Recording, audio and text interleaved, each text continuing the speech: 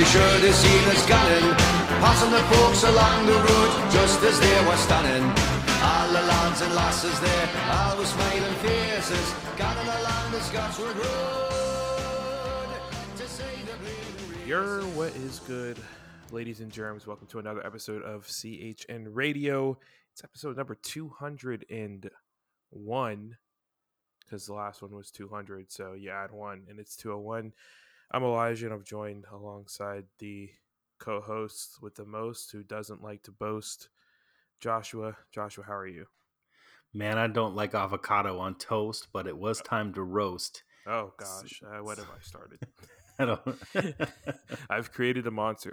So this is Josh. People are wondering, do you go by Josh or Joshua? Both. Either. Okay. I'm just going to keep asking you that like every it's couple fine. episodes. Yeah, no. Just Joshua, dead. I don't know. It depends on how you're feeling, man. No. Josh, what's up? Hey, man. I'm a very casual guy. So I feel like I lean towards Josh. Like in my phone, your name is Josh. So some of my friends call me J Do. Oh, nope. That's not happening. I'm sorry. I can't do it. Can't do it. Yep, I'm a pass on that one. We got an exciting early in the week episode for you because Newcastle just played. We were recording on Sunday. I guess like 12 hours after the match, roughly, give or take. Response. Yeah, roughly almost like 12 hours to the final whistle. So yeah, it should be a fun one. I'm not going to go out and say this is going to be a quick one, but we'll keep it moving along as quickly as we possibly can. There's no real plugs. You guys know the deal. Follow us on all the socials. The Instagram is live. I told you guys I'd make it. So if you're on the Instagrams as Twitter begins to slowly die, which it's not actually dying, but if we keep saying that it's dying, maybe it'll get better. That's my mindset is that if we keep complaining about it, maybe Elon will fire himself, and then it'll actually be a decent app. But yeah, so we're on Instagram at CHN_podcast. So follow us there. I'll start posting some point this week once I figure out a good way to get a login and all that kind of stuff out to folks. I think that's it. Oh yes, Josh, I forgot to mention this because we haven't really done this in a while, but if you're listening to this and you haven't rated this 5 stars on whatever podcasting service you won't do it. Used to, go ahead and do that. Give us a little subby sub as well. That'd be nice. A little subby sub. All right, give it a little subby sub. Yeah, let's hop into it. We got some a little bit of women's news, so let's hop right into that. Josh, what you walking with? What are we talking about? Well, yeah, we'll keep it real easy because the first team did not play today, but there was a win for the developmental team. They won 7-0 over, I believe it was the Leeds ladies developmental team. So big win for all the women who do not normally get to start for the first team or who are still working their way into that level of football. The news, which had been announced several weeks ago, the women will be playing at St. James's Park on Sunday, April 16th. So look for that in 2 weeks' time. Hopefully tickets are still, hopefully it's sold out, but I don't think it is. Go get tickets. Hopefully they stream it and we get to watch it. Durham Sestria won away to York City to retain first place in the table. They have just 2 matches left to play. They're on 50 points right now. They have a max of 56 points should they win. It's probably safe to assume that they will win because they have been absolutely on fire. Durham Sestria deserve all the plaudits they may receive if they do get promoted. On the other hand, Newcastle United's women still in with a shout. They're on 43 points, so they're 7 points shy of promotion. But they have 5 matches left as opposed to the 2, right? So that's a max of 58 points should they win out. They must win at least 4 of those, assuming that Durham win their next 2. But the women can afford 1 draw. Okay, that would put them on 56 points. Durham would win on goal difference. They each have beaten each other once, 1-0 and 2-1. So they're even on the tiebreaker. So let's just say Newcastle United women have 5 matches in which to earn promotion. Should they win out, they're promoted. They need to win out to guarantee promotion. Okay, let's do it. That's my response is okay, let's do it. Sounds good. Yeah, they should hire me for the Let's go. the team talk. My monotonous voice would really get the team going. Okay, cool. In other news, Newcastle have announced that this summer they will be playing. They've announced their first set of friendlies or first friendly that's on paper. It's going to be I want to say it's a late July friendly date against Rangers. It's likely going to be a what do they call a testimonial? Because Rangers have a keeper that's Alan McGregor, who made like 500 appearances for the club, which is absurd. So yeah, it's going to be on July 18th, and so yeah, it should be just a nice little friendly. And Rangers are doing a whole big deal. But so yeah, there'll be testimonial. I'm sure. I don't know how competitive it's really going to be, and we'll see. There's still that report that emerged about a potential Premier League like tournament that would take place in the States that Newcastle rumored to be a part of alongside Chelsea and Leeds.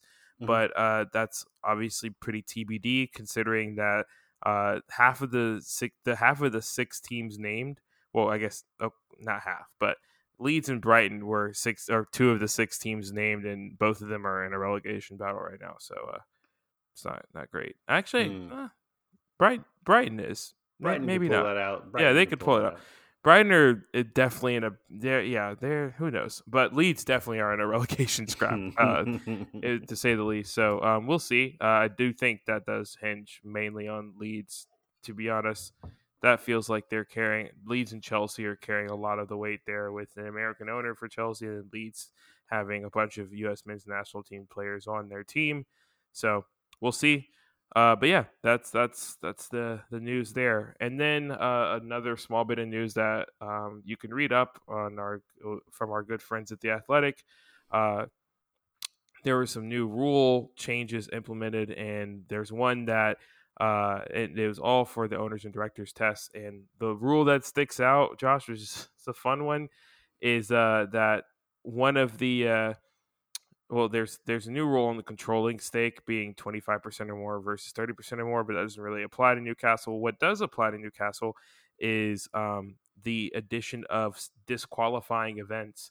So in the past, as you may remember as a Newcastle fan, the only real way you could not be named a Premier League club owner is or a CEO or on the board of directors was essentially if like they had some sort of probable cause that it was basically a vibes test. Like there was no real, it was like, and that's kind of how Newcastle, people don't want to hear it, but that's how Newcastle have PIF owners, is that there really was no like, hey, if you commit a human rights violation, like you can't own a team. It was very much like if you can talk to us and promise us some things and we do a background check and it comes out clean, you can be a Premier League owner. And so now there is one of the disqualifying events are essentially any sort of sanctions from government sanctions, and then especially sanctions being linked to human rights abuse, and then anyone convicted of violence, corruption, fraud, tax evasion, or hate crimes in the UK or overseas. The interesting thing about this is that when it comes to human rights abusers, they are using the UK global human rights sanctions. So you may ask, Josh, why does that matter? It matters. Why does that matter? Oh, wow, that was nice. It matters because Saudi Arabia is not on the UK human rights sanctions list. In other countries like Syria, Venezuela, and Iran are on there, but yes, and I would imagine probably Afghanistan is likely on that as well. But so neither Qatar or Saudi Arabia are on that list, probably because they are allies with the UK. So all that to say, if you're a Newcastle fan, I wouldn't worry too much as long as Saudi Arabia and UK are allied about this affecting anything. But it is odd that not odd. It's just a weird quirk that they put this stipulation into the owners and directors test. that everyone wanted, who was very critical of the Newcastle purchase, and it literally changes nothing. Like, any Qatari person can still buy, any Saudi Arabian person. Like, it changes absolutely nothing. So there's that. Josh, any thoughts on that? I know that you have thoughts on the PIF in general. No, I mean, I'm going to stray away from it till we know that there's imminent change or it impacts Newcastle in any definitive way. I don't know. I don't want to get into that because like some people are going to choose to be offended, and I just don't feel like there's anything to be offended by quite yet. Yeah, I mean, and also based on what I'm reading, nothing will change for Newcastle unless Saudi Arabia itself, unless Saudi Arabia pisses off the West, which is highly unlikely in the given what they want to do.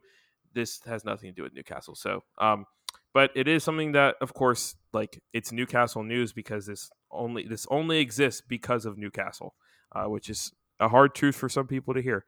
All right, and then lastly, just a couple of around the news bits, around the league bits of news. There was a couple managerial exits this weekend. I don't know if you heard. Yeah. But Brendan Rodgers, Brendan Rodgers was asked to leave, or mutually parted ways with Leicester this morning. Yeah. So you know what that means. Party. Yeah. Get the fuck out. Yeah, it conveniently mutually parted ways after they lost to Villa, and they're now second from the bottom. So that's an interesting one. Yeah. Tim Howard actually pointed this out. He was very worried about Leicester because they essentially have refused to admit that they were in a relegation battle, which is bananas. And it's actually like something I didn't realize until he was going down the list of quotes from like James Maddison and like all those other players and coaches kind of refusing to like acknowledge the fact that, hey, we are in a relegation scrap. And he thinks that has something to do with, like, he thinks that is affecting the mentality at the club of where, like, if nobody thinks they're in a relegation scrap or no one's talking about it, then you're not playing with that same level of desperation. You're not all on the same sense page. Of urgency. Yeah, whereas like we've seen from Newcastle or we've seen from other teams in the past, like when you acknowledge that we are in a relegation scrap, then like you play with that sense of desperation. Like, but maybe it was a mental, maybe it was a experiment. You know what I mean? Like, let's play. It failed. It failed. But maybe Brendan Rodgers was like, well, let's just play even keeled. Let's not lose our top. Let's play like we would play last week. Let's play like that next week. The problem was he wasn't playing very good last week or the week before or the week before. And I just don't think that mentality will work out for him. I worry for him. Not that he won't ever get a job again, but I don't see who in the Premier League would hire Brendan Rodgers. Newly promoted side who wants to take a leap. Like, I could see a I don't know. I could see a championship side maybe halfway through the year next year who they're not, let's say a Swansea, because he's Welsh, right? Did he start at Swansea? Maybe he did. Oh. And then he went from Swansea to Liverpool. That'd be interesting I'm trying to do a deep recall. I'll say this, like Brendan Rodgers and other, and I think you're right. I do see 2010 to 2012 Swansea. So yeah. I think you're right. He's from Cambridge. He's from. I said Cambridge. It's Carlisle, Northern Ireland. So Northern Ireland, yeah. He's only 5'7". Huh? That's a.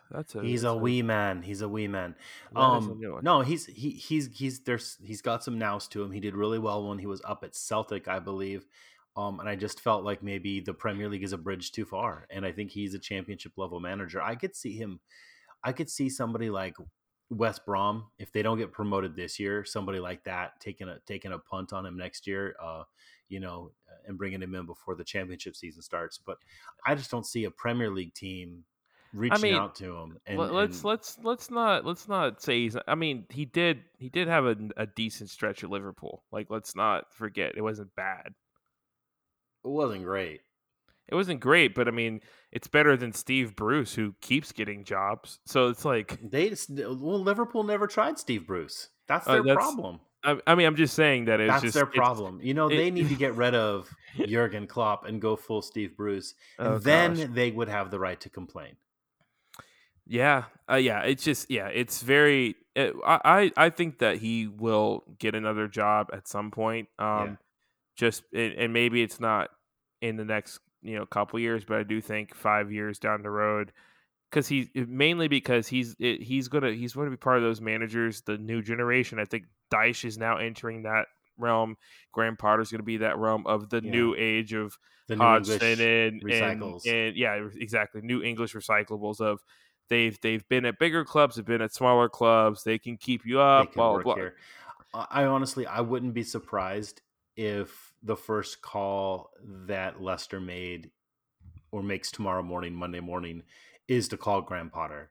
Hey, look, I know this would be your third club in one season, but look, they could do worse. I think Graham Potter, who, by the way, I know you didn't announce it quite yet, but Yeah, yeah, but I Graham mean, we Potter can get into has it. left He's Chelsea. not, Yeah. yeah.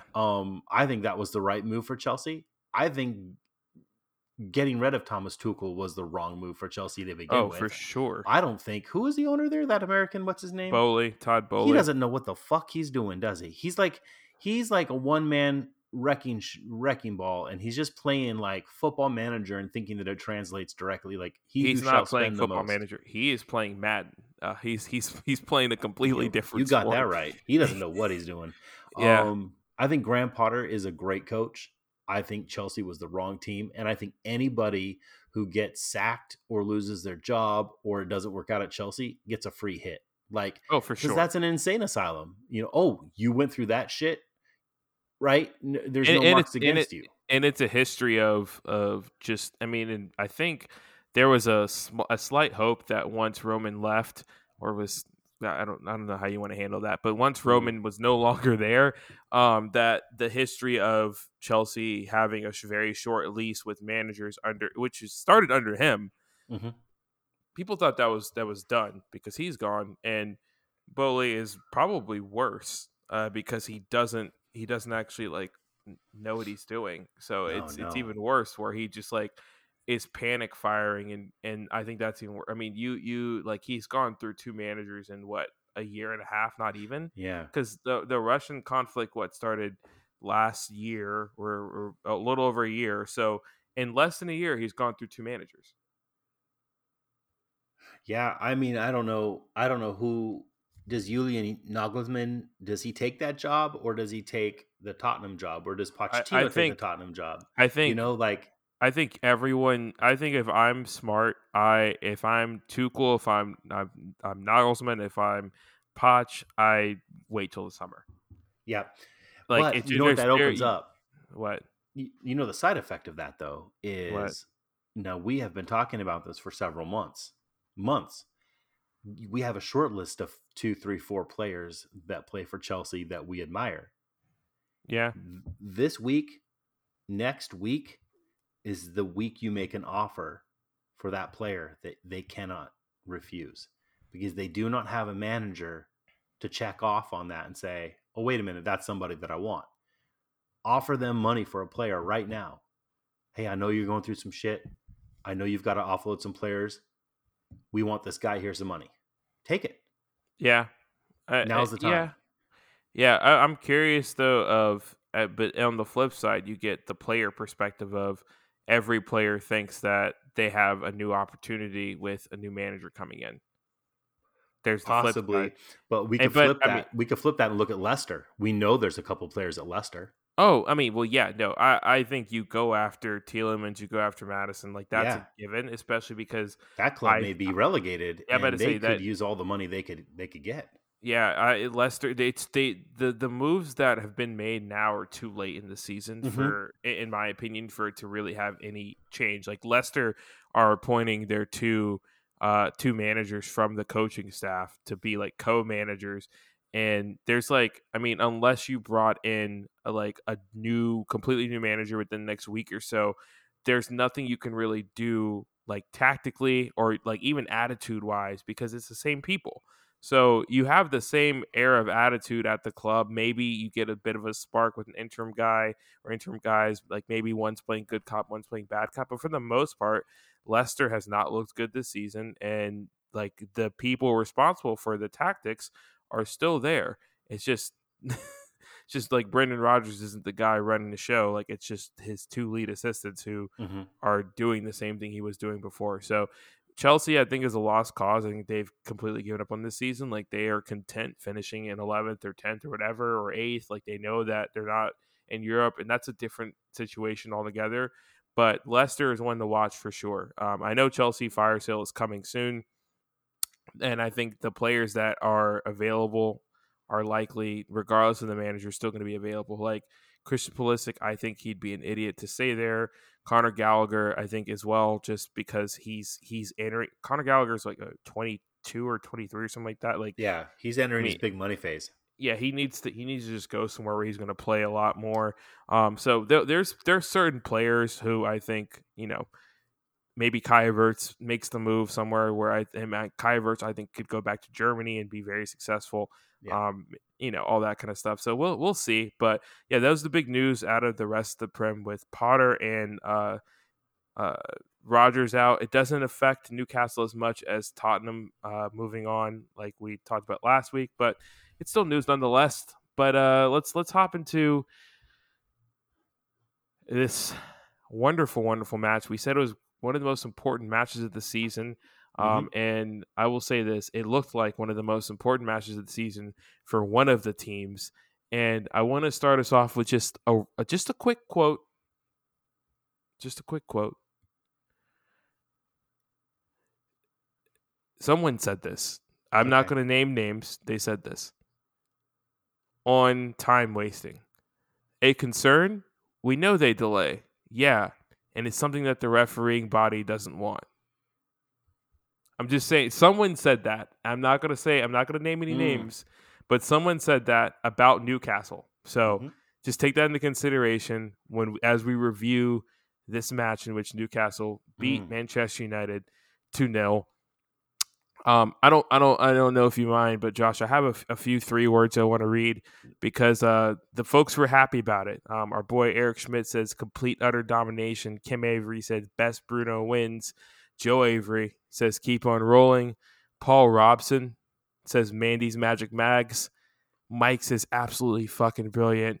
And then people were on the main account commenting 3 words. One from Drew Ham 5 said European football, which I love that. Oh, who's this guy? Joshua Duder gave 9 words. So no, that's three words. No, yeah, see, that's not how it works. You can't just give three words. I was so impressed. I did it 3 times. Yeah, there you go. Front footing the frauds. That is a tongue twister. In Ten Hag's head, Willock Wilson winning. I like all of those. Those are good. Timothy Albert says fucking love Willock. Jeff H says Maxi backstick.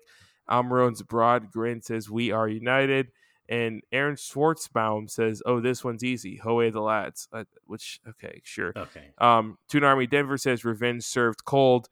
And our good friend Greg Troxel says better than Hog. I hope people caught that inflection in my voice. But yeah, it was a brilliant performance from Newcastle. I think that is the proper description of that performance. Off the top of your head, Josh, I know you gave your 9 words, which is more than 3. I'm not counting though. I'm just saying it's more than 3. What are your quick thoughts? Final whistle. Like, what's the first thing that pops in your head? Man United wasted. Yeah. They played poorly. We played well. Newcastle played well. Newcastle played organized. They played on the front foot. They were attacking. They were aggressive. They played like they cared.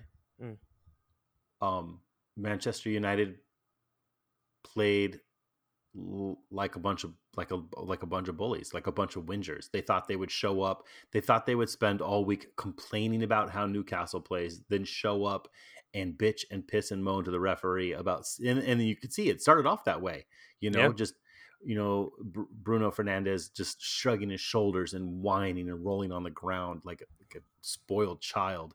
And it's a whole team. There's only one person with any class on that team, and that's Marcus Rashford.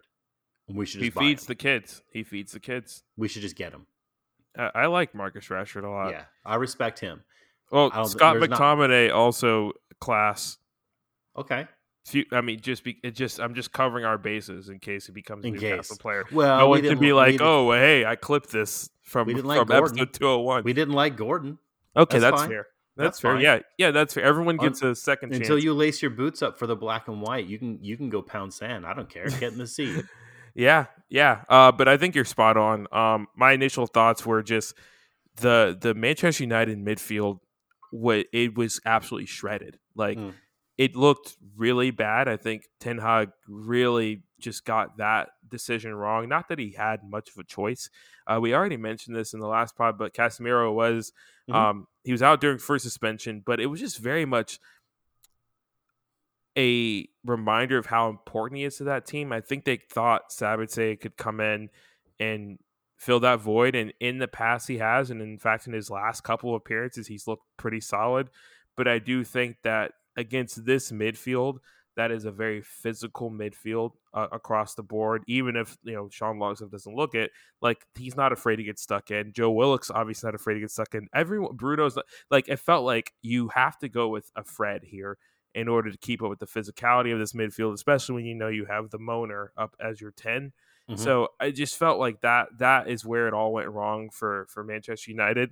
I mean, everything else about their team was pretty normal. Weghorst up top, Rashford out wide with Antony, and then their back line, pretty normal back line for them. Shaw, Martinez, Varane, Dalot, and De Gea in goal. But that midfield of McTominay and Sabitzer, I think that was really, it just didn't work. And it's kind of, if you're a Man U fan, it's a bit frustrating because that midfield pairing has worked in the past, but maybe it was just against, less physical sides.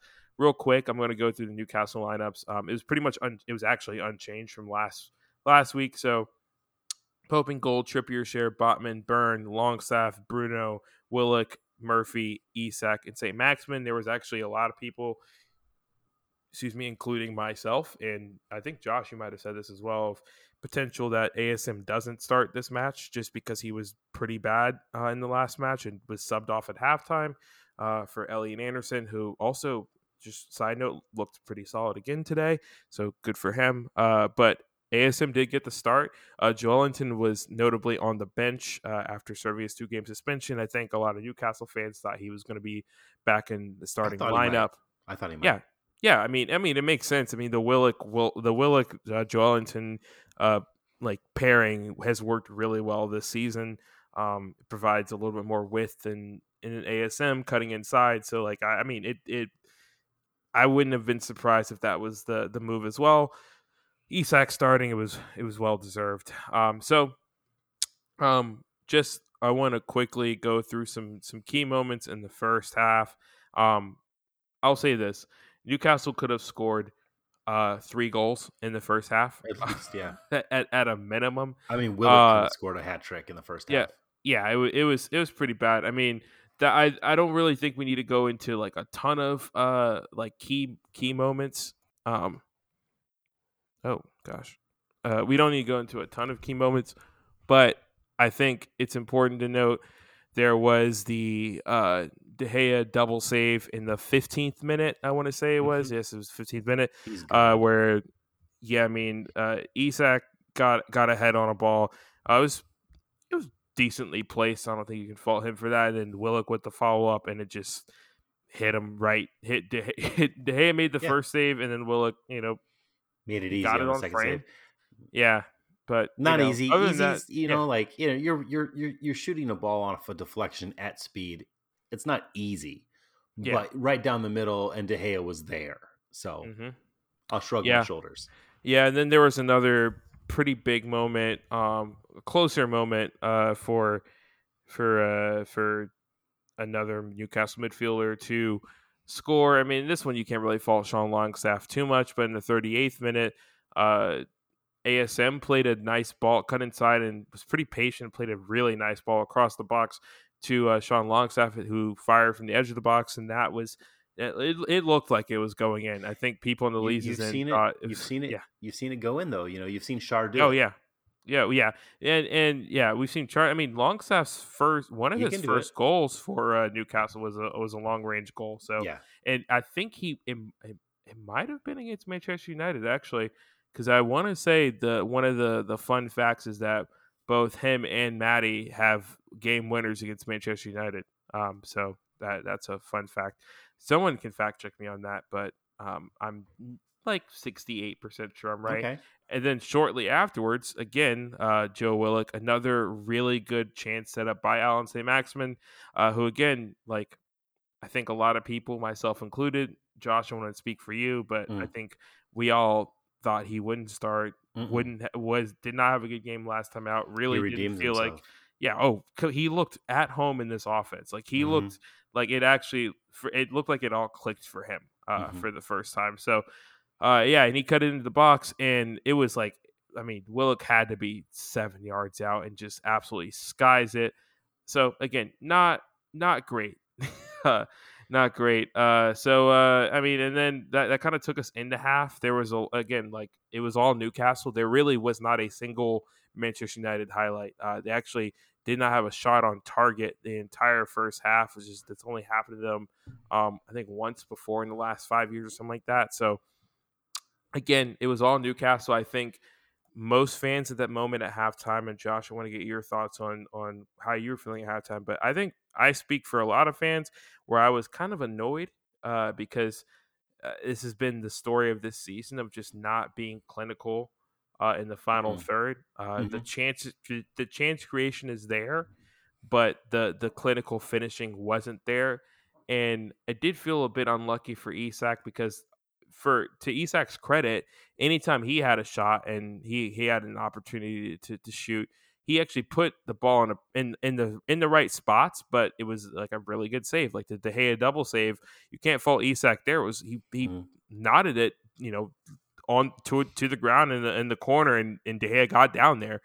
So I mean, the guy who has been clinical for Newcastle just didn't have those opportunities. And then, I'm not expecting Jacob Murphy to be clinical. He didn't really even have an opportunity. I mean, he had a couple shots that were in row Z, but other than that, I mean, I don't know. What are your thoughts on the first half? You might have some editing to do there. My headset fell off my head. But if Oh, you don't no, care, I don't care. I'm leaving all of this in. I want everyone to know that you think that I'm going to edit that out. That's hilarious. Oh man, that's great. I'm glad that you don't. It shows that we're real. I'm going to tell you something. This match was not on Peacock. So here in the States, most of our matches in the Premier League, cock. They're on the cock. We're very fortunate that we get lots of matches on the cock. But this one, I can't help it. That one in particular was on Telemundo. I don't have terrestrial television, man. I don't have Telemundo. Okay. I have Roku. So I don't have USA Network. I don't have Telemundo. I didn't get to watch this match. I don't get to see the full replay of this match until tomorrow. No. That's when it shows back up on Peacock. So what I got today was I was listening to the game as I have done for 15 years, maybe 18 years. I was listening to this on BBC Radio Northeast. Okay. And I have no problem with that. I love it. It's maybe my favorite way to actually consume Newcastle. I'm going to say it's better. It's definitely better than we had Graham Lasso and Peter Drury. So, I mean, It wasn't great. I will tell you, Matthew Raisbeck and now that I'm trying to say it out that former Newcastle United defender. It'll ding my head eventually. I'll get to it. But anyway, they are so good on the radio, and it's so obviously Newcastle bias. Which you want. You do want that when you're listening to your team. You want to hear about all the good things that your team is doing. And what comes with that type of focus and that bias is that you hear more about the movement of your players off the ball as well. So and so is going here from left to right as you're looking at your radio dial. These players are moving this way. Whose name I did not hear a lot of in the first half was Alexander Isak. and they didn't really speak about him much on the radio. I think if you were watching this on TV, maybe you get to see his Mhm. movements and maybe you get to see what he's doing. But on radio, if they don't mention the player, that isn't necessarily a sign of anonymity, but it could betray a lack of involvement. Mm. And so when I'm actively listening to see who is up top, and I could not hear his name being called as being participating in certain plays. I'm like, okay, what's going on? I knew he started, but he wasn't being named as moving in any direction. So when you ask me, well, what was my thought on the first half? I felt like this wasn't going to be enough. Mm. Yes, we were doing well, but this wasn't going to be enough. We needed to get him more involved. He needed to be more active. That was, and so I knew that the team was doing well. I could tell that it was exciting, that the atmosphere was lit, that the players were active, that the attack was on, the shots, and I would later go on and watch the highlight package and it would confirm some of the things that I saw in my mind's eye. But the Mhm. first half ended me wondering, where is Isaac? That's interesting because, like, I think probably like I mean, I think Alan St. Maximin and Bruno, I think, were probably the best players holistically for Newcastle. But I think Isak is probably that close third. Mm-hmm. With Joe Willock, obviously on his heels, because I think, and this is I think why you didn't hear it on the radio, because it doesn't feel that significant until you look at the replay or until the chance has been created, where Mm-hmm. almost all of those chances started with a cheeky Isak touch or him holding the ball up and playing the ball out wide. Like almost all of Newcastle's best chances started with Alexander Isak, but it was him doing the very small, simple things that you wouldn't like if you're on the radio, because you don't know what's going to happen next. You're not like, oh, Isak here with the hold up. Like you're just like, long balls played or balls won, and Isak's picked it up, and your focus as a radio guy on like, oh, he's got it out to Alan St. Maximin, and we know that he's going to be electric on the ball. So that is interesting. I will also say Isak did a lot of the not show doesn't show up in the box score stuff today. Him Mm-hmm. and Murphy, I think. One thing that Manchester United really struggled with in the first half is that they were consistently trying to play out of the back from De Gea, and they had to abandon that because Isak and Jacob Murphy were absolutely hounding the back line and hounding De Gea, like really making him uncomfortable. And so again, like you said, it's very interesting because like I'm thinking about it, I'm like, yeah, I mean, overall, like in the big chances, he wasn't the last two or three passes, but he was the pass that started a lot of the opportunities for Newcastle. So that is interesting. That's fascinating that it We will came say across that way. it changes in the second half. Oh no, for And sure. I mean, yeah. and it's John Anderson that's on the call. John Anderson and Matthew Raisbeck. And so as much as we didn't hear Alexander Isak, I didn't hear Alexander Isak's name Hmm. spoken of frequently in the first half. That changes in the second half. And even though he does not score either of the two goals, his involvement is very clearly articulated. Yeah. Yeah, I mean, I think it's to the point where, I mean, we'll skip ahead. There was a lot of more of the same for the first 10, 15 minutes of the second half. Again, Manchester United really never looked in it. Like, I want to give them credit. I mean, I have friends who are Manchester United fans. They're very fine people, but, like, they did not look threatening at all. Like, I mean, the expected goals was 4 to 0.4.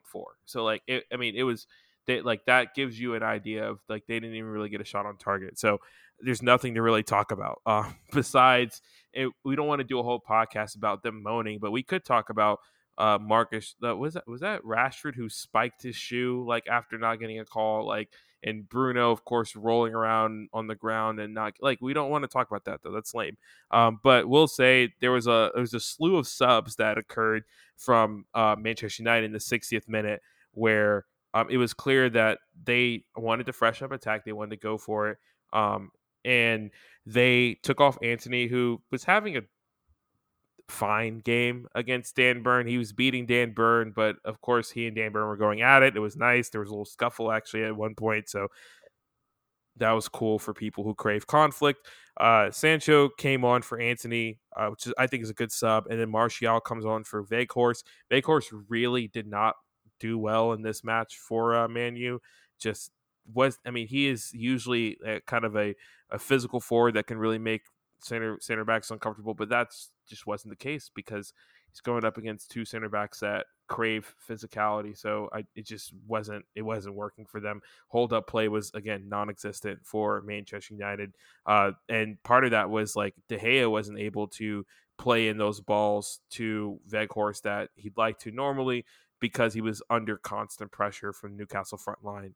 So again, that happens. So they make their subs, and Newcastle are gearing up for a triple sub. And I'm wondering if this actually happened, if they mentioned this on the radio broadcast, but they had Anthony Gordon, Joelinton, and Callum Wilson, all three of them lined up to be subbed on, and literally.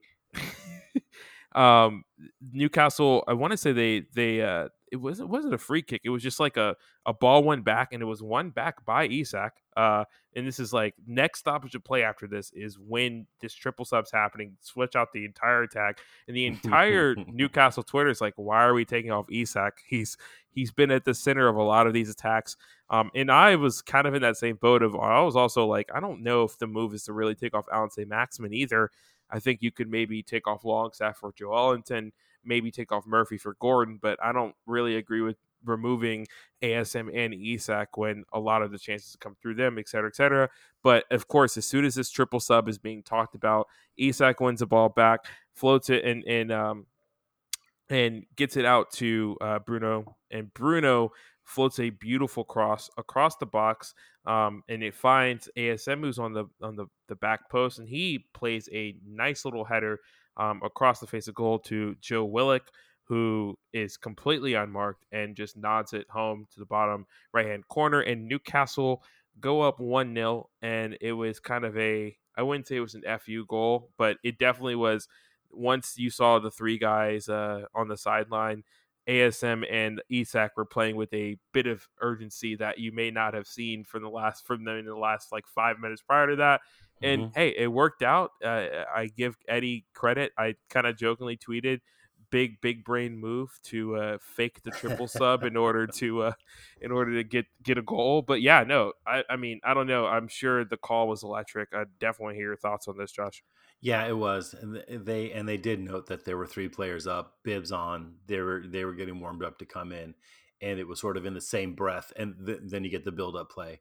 I want to say this is also when I go back and I rewatch the highlight package, and you see ASM.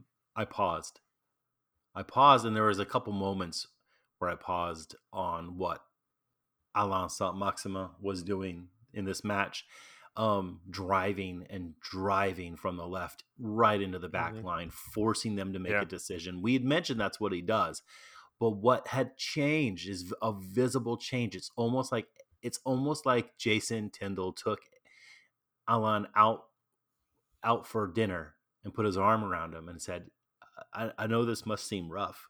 I don't know what more we can tell you. We love you. We love you with all of our heart. We want you to play well.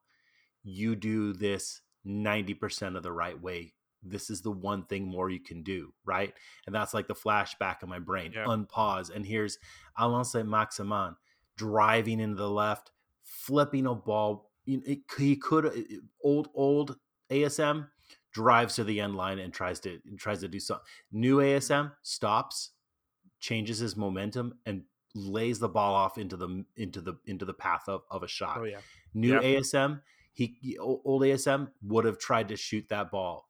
New ASM heads the ball back across the face of the goal as an assist. And it's happened. And I was unsure if there was enough time left in the season. And maybe I'm wrong, but somebody has put their arm around Alain and said, "There's more. You're not through here. you can do this. You can be a part of what's happening here. He's a world-class player, and he just needs that one more push in the right direction, and this might be it.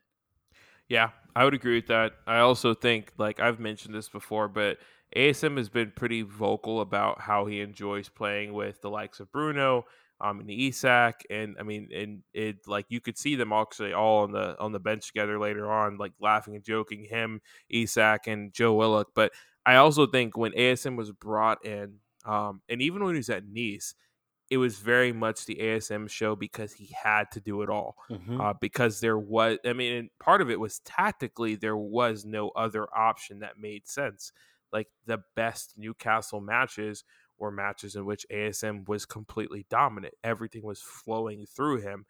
And now that I think it's just been an adjustment of him having to realize that, hey, play into the system. Like if you create the space and play the ball into the middle, like unlike before, there are people there, and that happened multiple times. I mean, he's playing the ball in the middle to Joe Willock, he's playing the ball in the middle to Bruno. I mean, it was to Isak, et cetera, et cetera. Like people were there to receive the ball and take a shot, and it was a good chance created. And like truthfully, ASM could have had 2 or 3 assists this match, like straight up. Like that's how close, and that's how good the balls he's playing in as well. But that's how close he was. I mean, he was to having. I mean, it was just like Joe Willock literally skied an ASM assist from like 7 yards out. So glad that he got an assist. It was a deserved assist.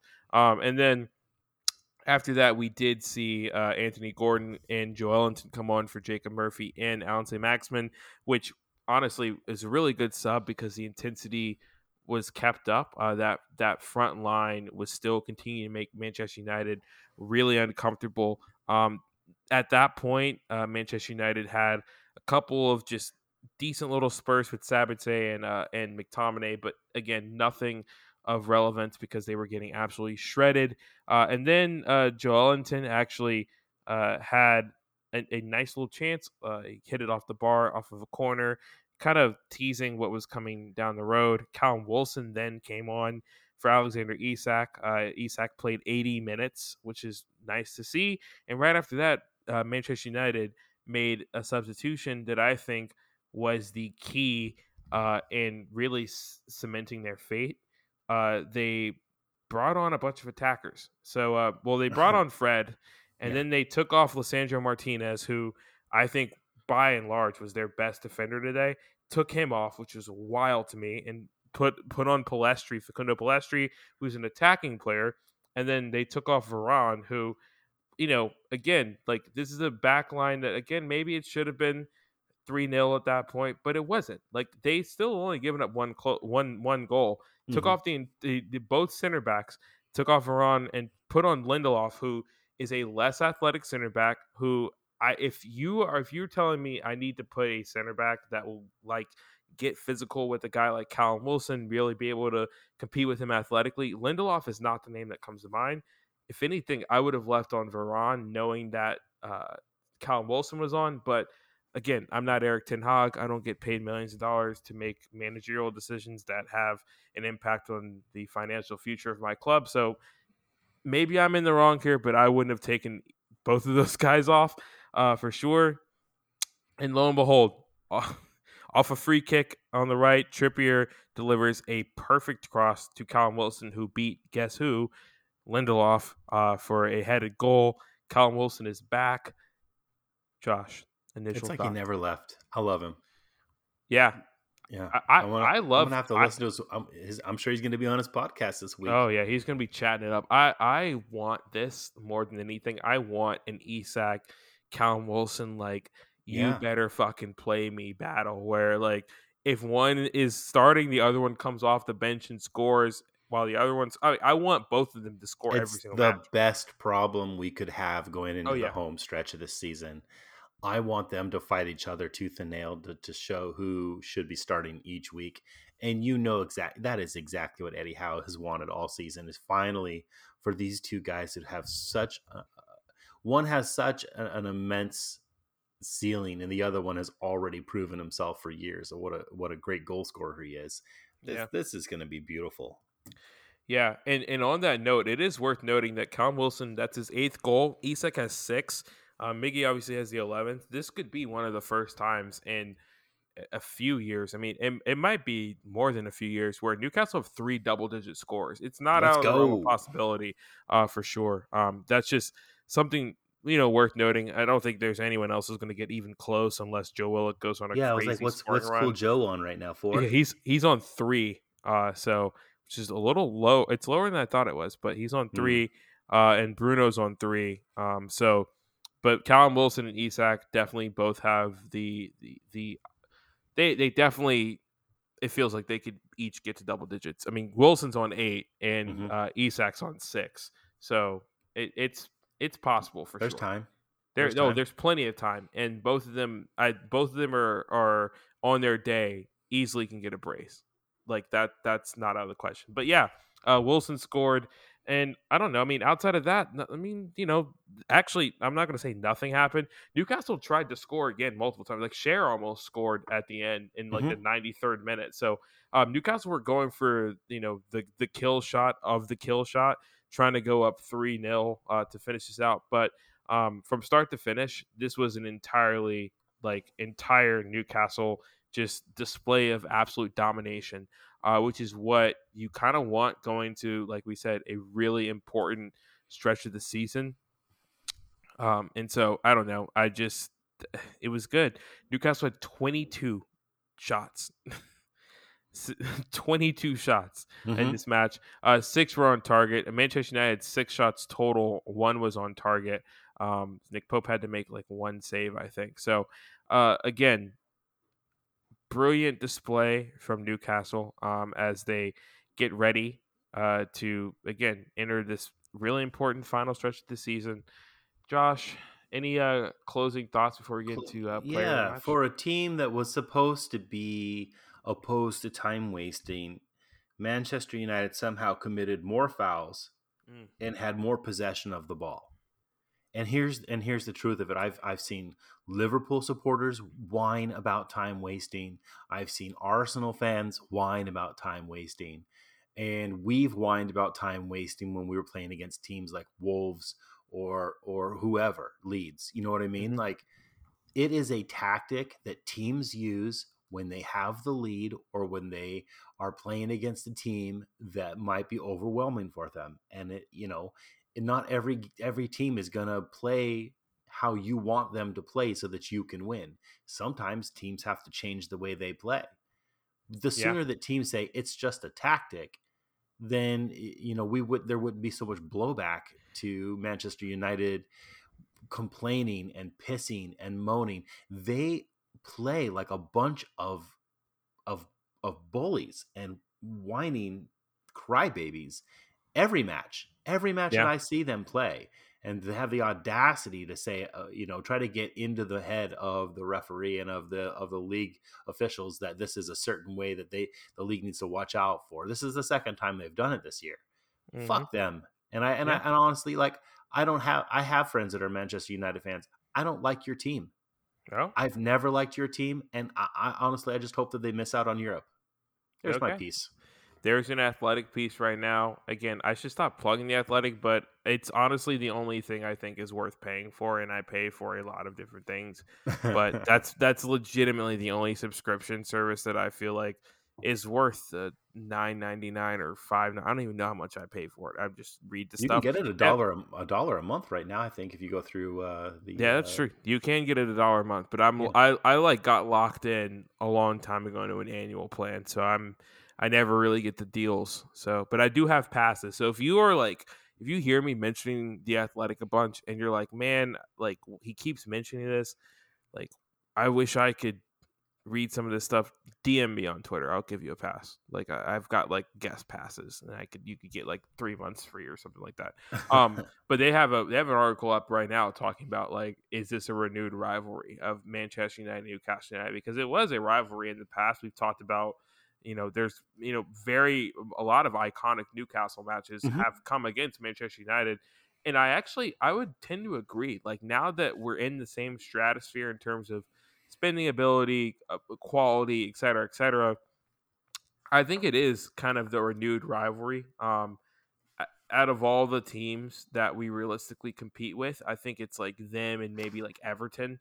And even Everton is not really. I mean, they won't get relegated, I think, anymore. But like Sunderland's not in the Prem anymore, so No. you got to come up with some new rivals. And Manchester United and Everton and maybe Liverpool have made quite the case for themselves. So that's something to look out for sure. Let's go into man of the match. Who do you have, Josh, as your man of the match? I was undecided. I mean, Okay, is it not really an answer, but I mean, Yeah, okay. I'm searching for one. Is it Alan Maximan, Kieran I, Trippier? I mean, it I, could have been. I'll give you the club, the guy who got the weird neon trophy was Bruno, which was an interesting one because I think Bruno was good, but I think like midfield stats wise, he was damn Mm, near perfect. So I mhm, get it, especially when like the other midfield was so bad. But I don't even know if I would consider Bruno the man in the match, in my opinion. But mm. you've got a couple that you've named. Anyone stick out to you?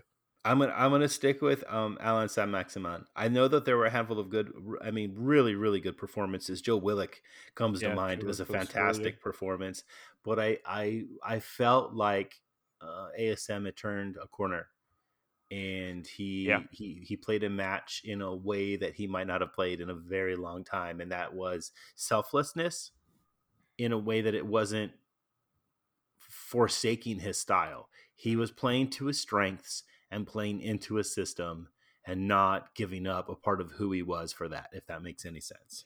No, that's perfect. I agree. I think in that same vein, I would give it to Alexander Isak, who I think like you said, maybe didn't get the big mentions on the radio broadcast, or maybe did or even on the regular broadcast.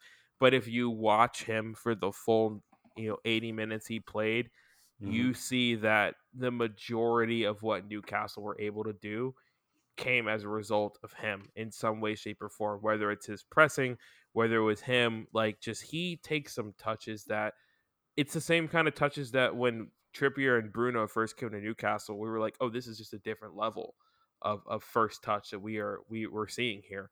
And Isak, he had some of those touches. Do want to just give a quick shout out to a couple subs. Elliot Anderson came on. Not Elliot. Did he come on? I'm pretty sure he did. Yes, Elliot Anderson did come on for. Yeah, he came on for Joe Willock. I was like, Elliot Anderson did come. I was like, yeah. He looked pretty solid again. Very comfortable. Anthony Gordon looked honestly, he looked really good as a sub. Just a lot of energy. He won the ball back a couple times on the counter press.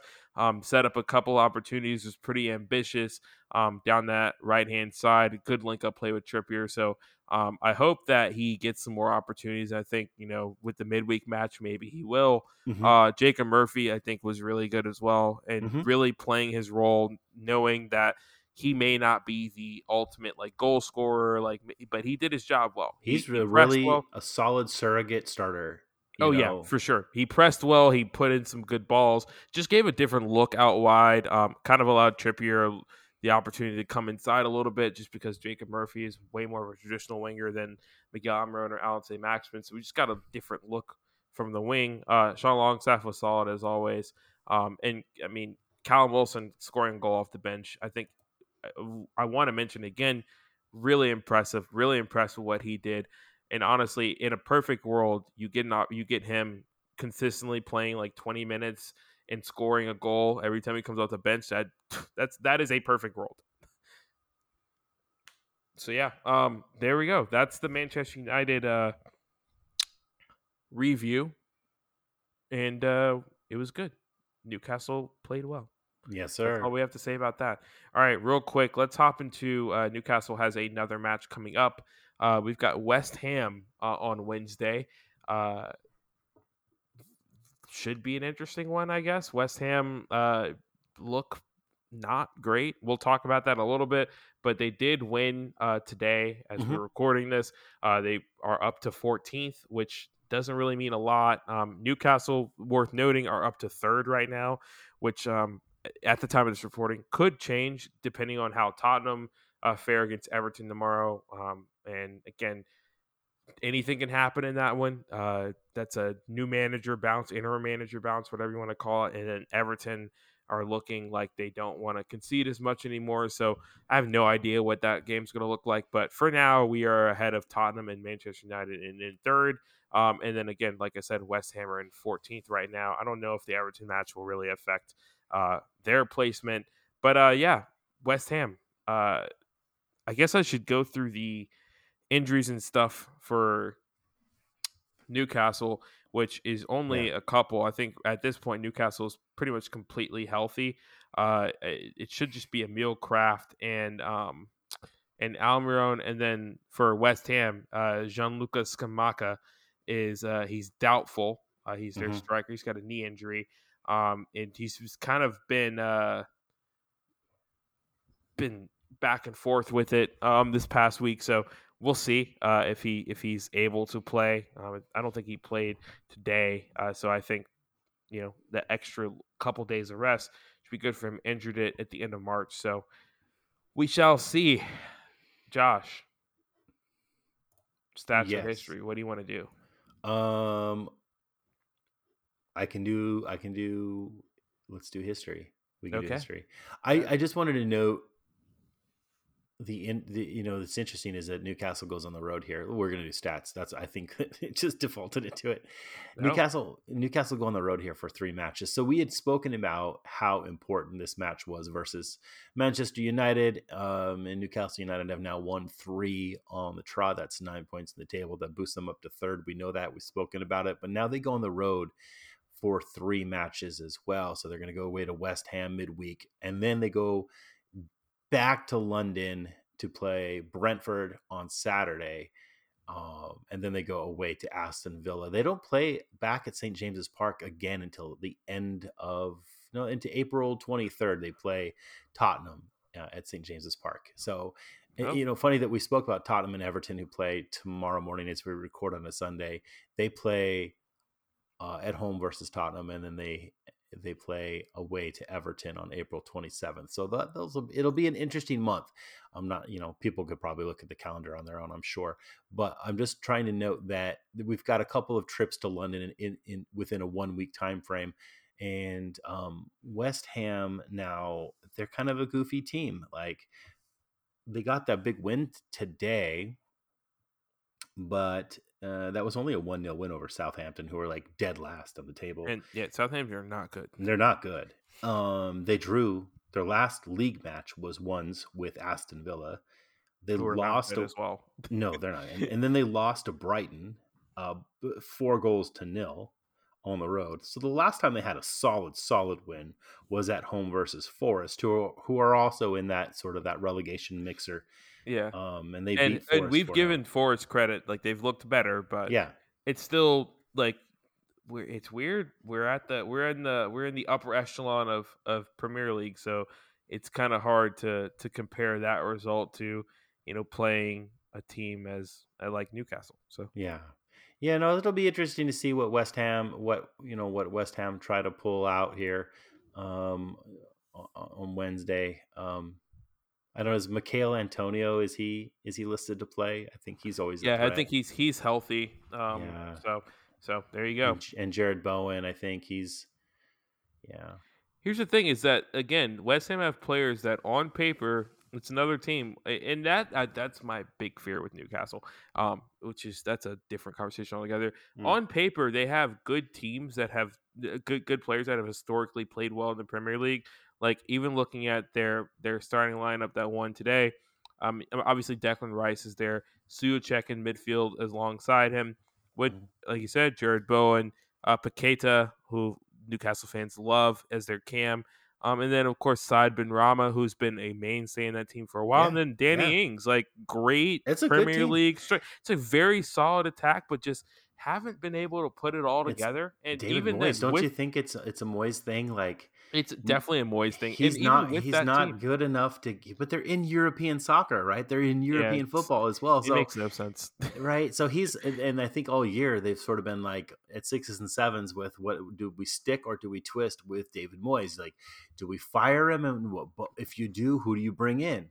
And all these clubs around them are canning their managers, but at the same time, like, they're David gaining Moyes their is managers, but Moyes is like a good, consistent. Like he's the guy yeah. that you would bring in. Like if you were to if you didn't have him and you fired your manager and he was available, that's who you bring in, I'm just right? saying, you were So talking about Brendan Rodgers, and I mean, maybe that's a potential spot for him in the summer of like that. I don't know. If West Ham choose to move on, which I don't know if they will, because I feel like they're kind of Stockholm syndrome with Moyes here. Like, so, like, I mean, if they yeah. choose to move on, I think Brendan Rodgers would be an interesting. He could be, because I think part of what happened at Leicester is they've kind of gone stale on the spending. Oh, not They've kind of. sold, They have. yeah, they sold high level players, and year after year, their high level players are replaced with, and of course, any player that plays in the Premier League is better than I could ever hope to possibly play football. But Leicester have replaced their high players with not great players, right? And Yeah. so every year their level dips. I think Brendan Rodgers is the kind of guy that could do well at West Ham, who have a commitment to spending money. They just need somebody to help maybe scout and organize where they're spending that money. So yeah, Yeah, and that'd be and a good again, move. they spend money, and they also have a pretty solid balance of bringing in Premier League talent, and then Mm-hmm. also trying to search abroad, like bring like having Zuma and Ings and then Paqueta in the same team is a good example of that. Of like Mm-hmm. that you've got two players that have a player who was solid at Chelsea, kind of entering their prime. You get him on the back line, and then Ings, who has done it for every possible team, not every possible team, but has done it like in a relegation scrap as well as mid table, as well as potentially trying to push for top 10, like a striker who knows how to just score in the prem, in Danny Ings. And then you bring in a wild card in Paqueta, who the talent is obviously there. He's, I mean, Brazilian international, all that kind of stuff. It's all about just like, is he going to be a good Premier League player? And spoiler alert, he is. So I think West Ham, they've got it figured out. I think they just got to, Yeah. kind of reel in some key areas in their transfer strategy, maybe shore up some stuff. Maybe a suitable midfield partner for Declan Rice, or who knows? This could be the season Declan Rice decides to actually move on to a quote bigger club. Who knows? Yeah, yeah. I could see him going. Do you want to now finally for me to get to history? Oh, sure, yeah. Yeah, okay. All time, Newcastle United versus West Ham. We've won 58, drawn 40, lost 43. And I just want to take a look at West Ham United versus Newcastle United, 20 September 1997. I chose one that was away to Upton Park just because we are going away to London Stadium. This was still in the Premier League back in 1997, 25,884 in attendance. Newcastle United won away 1-0 over West Ham. In goal for Newcastle United was Shea Given. You had Warren Barton, Philippe Albert, Steve Watson, Darren Peacock, and John Beresford as your defenders / wingbacks. David Batty, Keith Gillespie, Rob Lee in midfield with Faustino Asprilla and John Barnes up top. That was John Barnes got that one goal in the 44th minute. And Newcastle got their away win at West Ham. 1997. Interesting names: Rio Ferdinand, Frank Lampard, Ian Dowie, John Hartson were amongst other names, Ian Pierce, David Unsworth, etc., etc. Yeah, Some big names actually. yeah. That were playing lined up for West Ham. So heck of a game. What an era of football that must have been. I don't know if is that Frank Lampard Jr. or was that Frank Lampard Sr.? 1997. I mean, I kind of want to let's look. Yeah, forgive me for not knowing off the top of my head when But I Frank mean, I Lampard don't started his know if a career. lot of people would, but I mean, huh? All right, I'm on the Wikipedia page now. Yeah. So we're about to find out if this is the same Frank Lampard. I mean, he's And 44. yeah. Here it is. Senior career, West Ham United, 1995 to 2001, 148 appearances. Okay, So well, that it's was where he Frank started. Lampard. That's where he Yeah. started. And Wow. now his dad did play, right? His dad played, but who did his dad play for? Can you look at family and it backtracks it? Oh gosh. All right. Or did you already close the screen? But no, it's not. Don't. It's not closed. I got to go to personal life. Some geezer screaming at me right now. Oh yeah. There is definitely a geezer screaming at us. His dad played at West Ham for 551 appearances. Damn. 1967 and 1985. Okay. Folks, they do not make them like that anymore. That is absurd. Frank the Tank. Frank the Tank. Yeah, I mean, even before then, 1963 and 1967, that was the youth career. So I mean, just like, wow, that's insane. And then he finished his career 1 year at Southend United and then called it quits after that. But I mean, that's an impressive career. I mean, I'm not going to lie. But an interesting little wrinkle, I'm not going to scream nepotism, but he was an assistant at West Ham United 1994 to 2001. Coincidentally, the same time that Frank Lampard Jr., I guess, was there from 1995. Let's not blow smoke. Frank Lampard, whether we like him or not, as a human or as a manager, was a hell of a footballer. Oh yeah, no, for sure. I'm sure he earned his way into the first team. Oh yeah, no, he definitely did. But it's funny to pull the nepotism card when it's just like, absolutely. Obviously this person is here is good. Frank. Yeah. All right, yeah, that's interesting though. That's wild. I mean, I wonder how old Frank Lampard was. I mean, he's only 44 right now, so he must have been a real youngin. That's math. It's 25 years ago. So, let me see. Ooh, 25 years ago. So 19? Yeah, that's insane. Yeah. That is insane. He's a baby. Wow. Babyface Frank. I could never. I mean, I didn't. I'm 25 now, so I actually. There you go. Fun fact about me: I was not playing the Premier League at age 19. People were wondering, but I've given them the truth. Cool. Well, that was fun. Are we done there, or are we? Yeah, I'm all set. I'm all set. I think that we took a good romp through the history of Newcastle's won more games against West Ham than they lost. And proven that even back in the 1990s, in the last century of football, they were able to go away to London and get a win. So I think that's a good sign. I think they're in a good place in the league. In our year of the Lord 2023, I think that they can do it again. Yeah. I am now curious as to who do you think is the player to watch out for on the West Ham side? I think it's Jared Bowen. Oh. Yeah, I think Jared Bowen's the player to watch out for. I think Benrahma was dangerous the last time around. I think he probably still will be.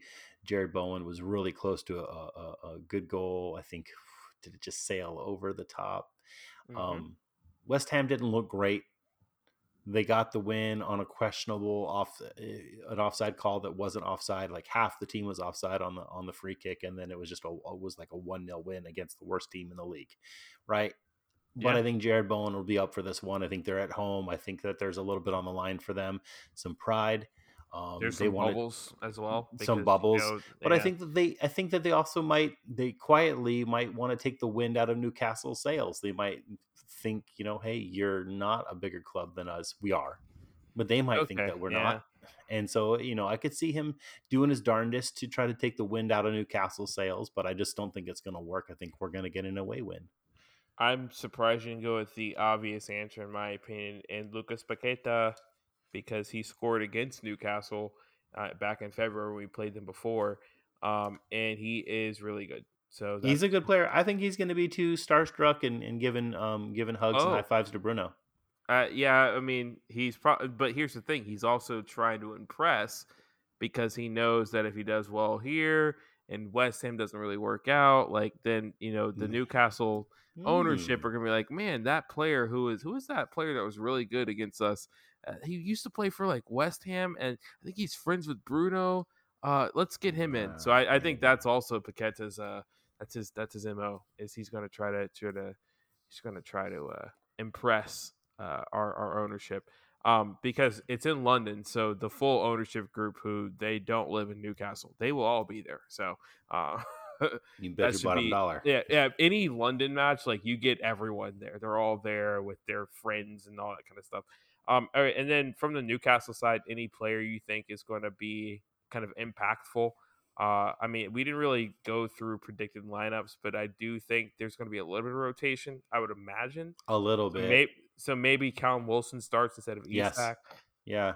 I could see that happening with his goal today. Isak didn't do anything to hurt his chances to start. I just Oh, think yeah, it's a no, for midweek sure. I game, mean, and I think Isak gets back on the start, the away game to Brentford. I don't know if we'll have time this week to do a full preview of that one. We'll see how the week goes, but yeah, I could see Isak getting a chance to play away at London at some point this week, and I think that's yeah, going to be a start at Brentford. I think Callum Wilson gets his start on Wednesday.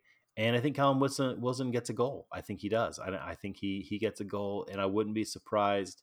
Maybe we see Joe Ellington finally get that start. To give the midfield a little bit of relief, and Gordon might get a start. Who knows? We'll see how yeah, the week goes. So, yeah, yeah. I think it would be fun to see Gordon. It would be fun to see Gordon score. I'm not convinced that he will, but it would be fun. I think it would be fun to see Gordon have an opportunity to play in a match where, like, tactically Newcastle looked okay. I think in the last match Gordon played in and started, it just wasn't. Newcastle were in that funk. I cannot remember if it was one. I don't think it was the Nick Pope. It might have been the Nick Pope red card match.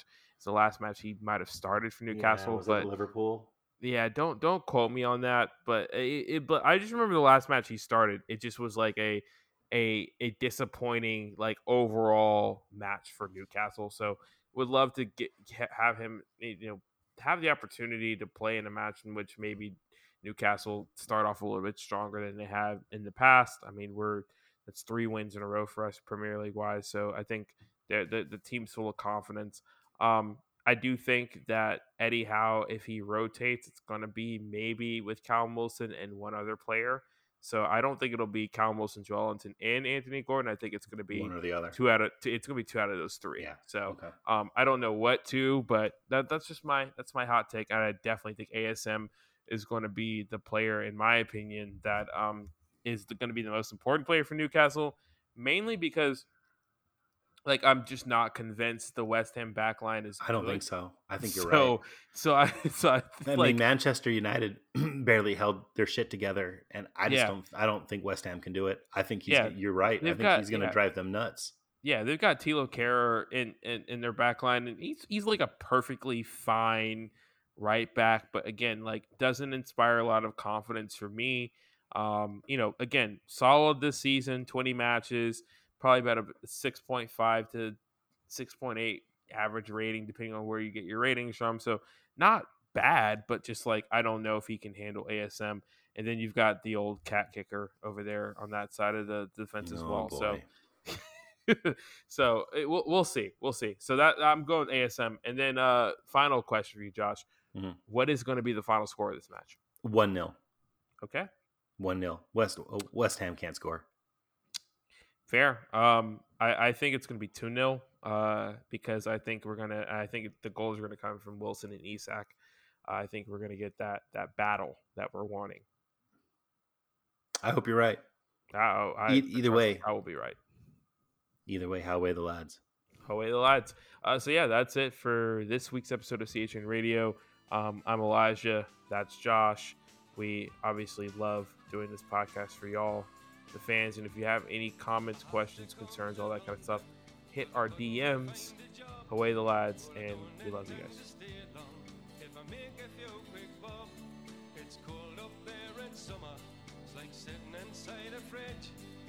Wish I was on the quayside, looking at the old town bridge. I'm coming home, Newcastle. I might as well have been in jail. I'd walk the streets all day. I'll need for a bottle of your own brown ale. I'm coming home, Newcastle. If you never win the cup again, I'll brave the dark at St. James's Park if the Gallagher end in the rain. I'm coming home.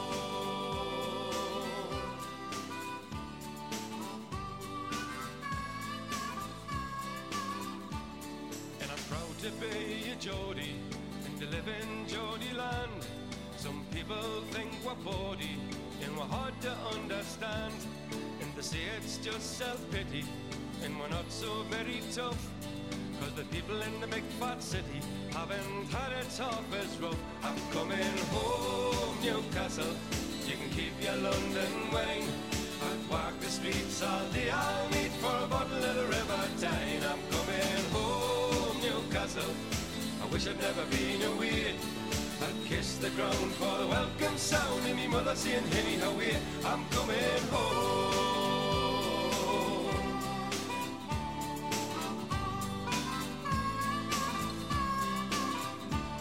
Then I miss the old blind busker who stands at Fenwick's door. He plays a mean accordion, you've all seen him there before. And I love the Geordie heroes, there's so many famous names, like Lindisfarne and Gaza, Brendan Foster and the Gateshead Games. I'm coming home, Newcastle, I might as well have been in jail. I'd walk the streets all day, I'll need for a bottle of your own brown ale. I'm coming home, Newcastle, if you never win the cup again. I'll brave the dog at St James's Park at the Gallagher's End in the rain. I'm coming home, Newcastle, you can keep your London wine. I'd walk the streets all day, I'll need for a bottle of the River Tyne. I'm coming home, Newcastle, I wish I'd never been away. I'd kiss the ground for the welcome sound and me mother saying, Henny, how are you? I'm coming home, Newcastle, I might as well have been in jail. I'd walk the streets all day, I'll need for a bottle of your own